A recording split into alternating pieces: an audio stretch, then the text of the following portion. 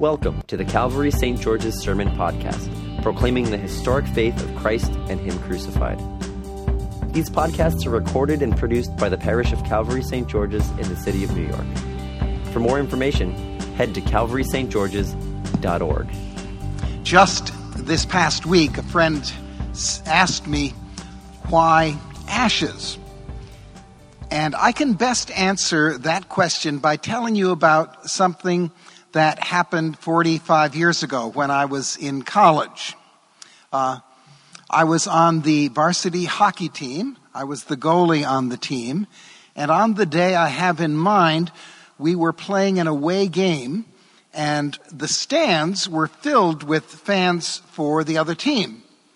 And at one point in the middle of the second period, when the score was 0-0, there was a flurry of activity at the other end of the ice rink. And then the puck came down toward me in the goal. And for those of you who are knowledgeable about hockey, the puck had been hit by my own defenseman, so it was not icing. The puck went slowly past me. It bounced off the backboard. It rolled on the ice very slowly back toward me. It gently hit my goalie stick and then trickled into my own goal at about 1 inch an hour.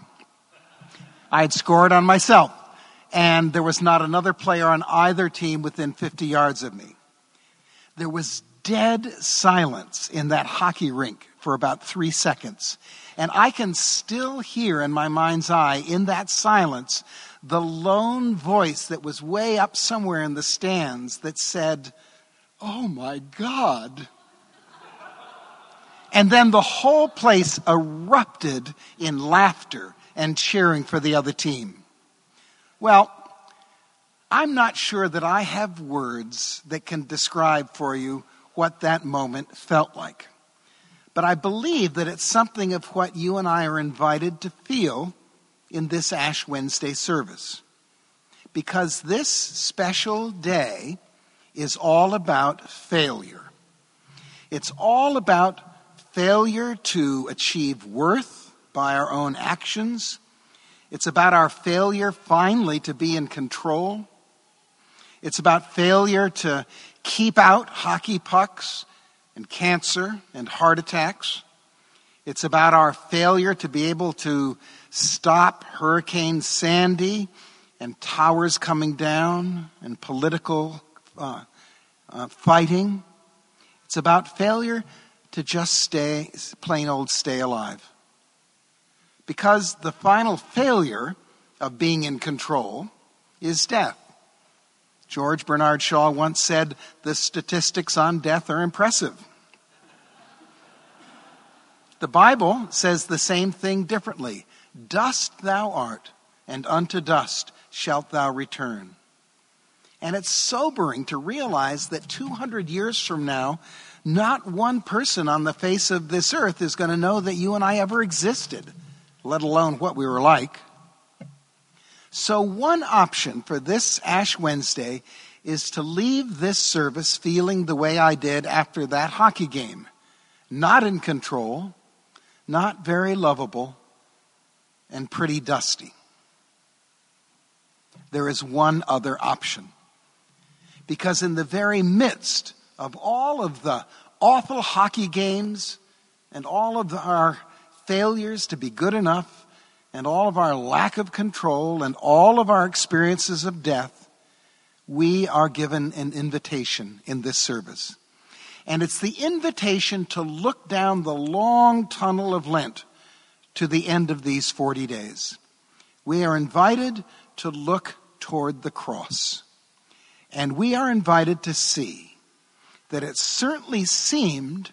Remember that in his first 3 years of public ministry, Jesus did seem to be in control at first. He was going to weddings, he was dining in people's homes, he was multiplying loaves and fishes, he was healing people.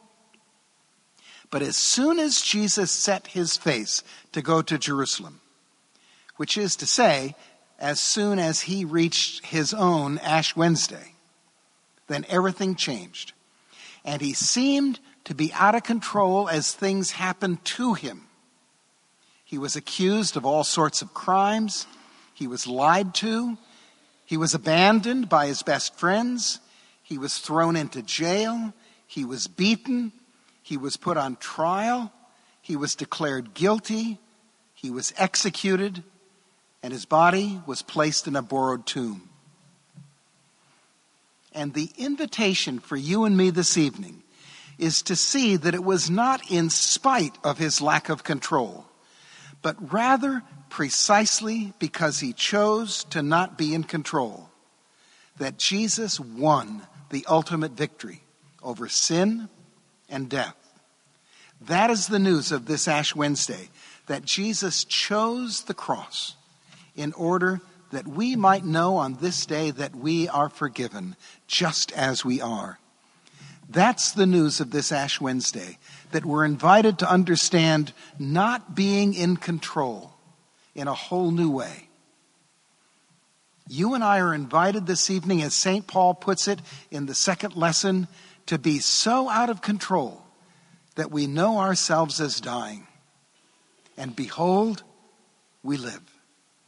And to be so out of control that we know ourselves as sorrowful in this tough world. And yet, because of the end of Lent, to be always rejoicing. To be so out of control that we know ourselves as having nothing in this tough world. And yet, because of the end of Lent, possessing everything in the forgiveness and in the love of the crucified and risen Jesus Christ. And it's all summed up in an illustration I saw some time ago on the cover of an issue of New Yorker magazine that was published that year on Valentine's Day, February 14th. And the illustration on the cover shows a man standing in his apartment in New York City, inside his apartment, beside the door to the apartment.